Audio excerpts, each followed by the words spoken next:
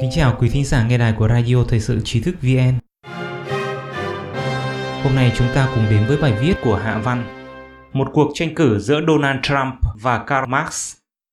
Cuộc tổng tuyển cử tại Mỹ sắp diễn ra sẽ là cuộc bầu cử quan trọng nhất lịch sử các cuộc bầu cử của Mỹ, bởi vì nó không chỉ liên quan đến hướng đi của nước Mỹ, mà còn liên quan đến văn minh của nhân loại. Bài viết của Hạ Văn thể hiện quan điểm riêng của cá nhân tác giả.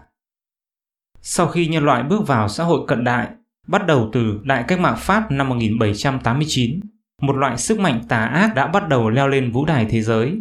Nó phủ nhận truyền thống của nhân loại, ý đồ cắt đứt mối liên hệ giữa xã hội và truyền thống, khiến nhân loại bước lên một con đường biến dị không có khuôn mẫu.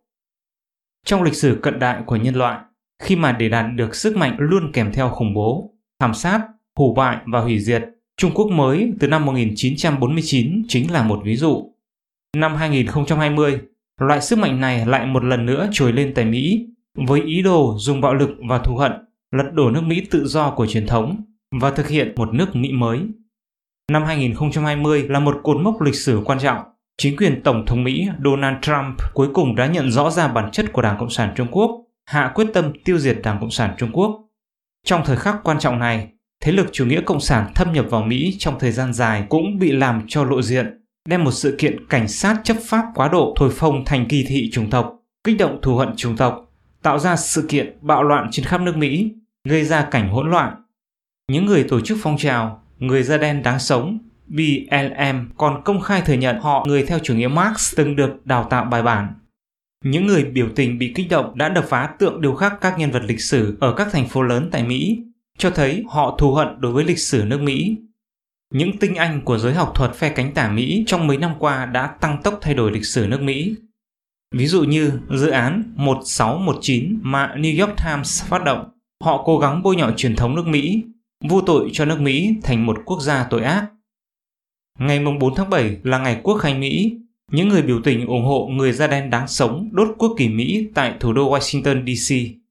Ngày 1 tháng 8, những người biểu tình tại Portland, tiểu bang Oregon đốt quốc kỳ Mỹ và kinh thánh. Nhân vật chính trị phe cánh tả tại Mỹ không những phớt lờ việc này mà còn ủng hộ và ngăn cản nỗ lực khôi phục trật tự của Tổng thống Trump. Cương lĩnh tranh cử của họ là muốn thay đổi nước Mỹ từ căn bản. Từ việc chủ nghĩa cộng sản thâm nhập sâu vào nước Mỹ và sự xuất hiện toàn diện trong lần này mà xét, cuộc bầu cử năm nay của nước Mỹ bề ngoài là cuộc tranh cử giữa ông Trump và ông Biden, nhưng thực chất là cuộc tranh cử giữa ông Trump và Karl Marx. Tính toán của loại sức mạnh tà ác này là một khi ông Trump thất cử, vậy thì sẽ bớt được một chướng ngại trong bước tiếp theo lật đổ truyền thống của nước Mỹ. Marx sẽ thống trị Mỹ và thế giới. Đảng Cộng sản Trung Quốc đang trong tình cảnh khó khăn cũng kỳ vọng vào cuộc bầu cử này tại Mỹ. Có bình luận nói, Đảng Cộng sản Trung Quốc gần đây bắt đầu mềm mỏng bề ngoài, thực chất là hy vọng có thể cầm cự để chờ thời biến đổi, đợi sau bầu cử ông Biden lên làm tổng thống. Tuy nhiên, từ không gian lịch sử lớn hơn, cách mạng độc lập của Mỹ dường như xảy ra cùng thời kỳ với cách mạng Pháp, hai cuộc cách mạng một chính, một phản. Hiện nay, sự đối kháng chính tà thực ra đã được bố trí sẵn. Mỹ lập quốc dựa trên quy phạm đạo đức truyền thống nhân loại, sau đó có bước phát triển dài, chiến thắng phát xít, ngăn chặn Liên Xô, giành chiến thắng trong chiến tranh lạnh.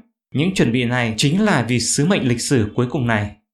Mặc dù chủ nghĩa cộng sản mạnh tay thâm nhập nước Mỹ, nhưng cách đây 4 năm ông Trump đã bất ngờ thành công trong cuộc tranh cử, và ông vẫn từng bước đi đến ngày hôm nay trong khi bị tấn công chưa từng có từ các phương diện. Cuối cùng, ông đã ra quyết tâm tiêu diệt Đảng Cộng sản Trung Quốc, cho thấy sức mạnh chính nghĩa cuối cùng sẽ giành thắng lợi. Trong thời khắc lịch sử này, sẽ không xuất hiện sự kiện ngẫu nhiên. Đảng Cộng sản Trung Quốc ôm hy vọng nước Mỹ sẽ thay đổi tổng thống sau cuộc bầu cử. Họ chắc chắn sẽ thất vọng. Chủ nghĩa Marx đã bị ruồng bỏ và nhân loại sẽ quay trở lại con đường chân chính. Đây mới là xu thế lịch sử hiện nay. Quý thính giả có thể truy cập vào trang web tri thức vn.org hoặc tải ứng dụng mobile Trí thức VN để đọc được nhiều bài viết của chúng tôi hơn.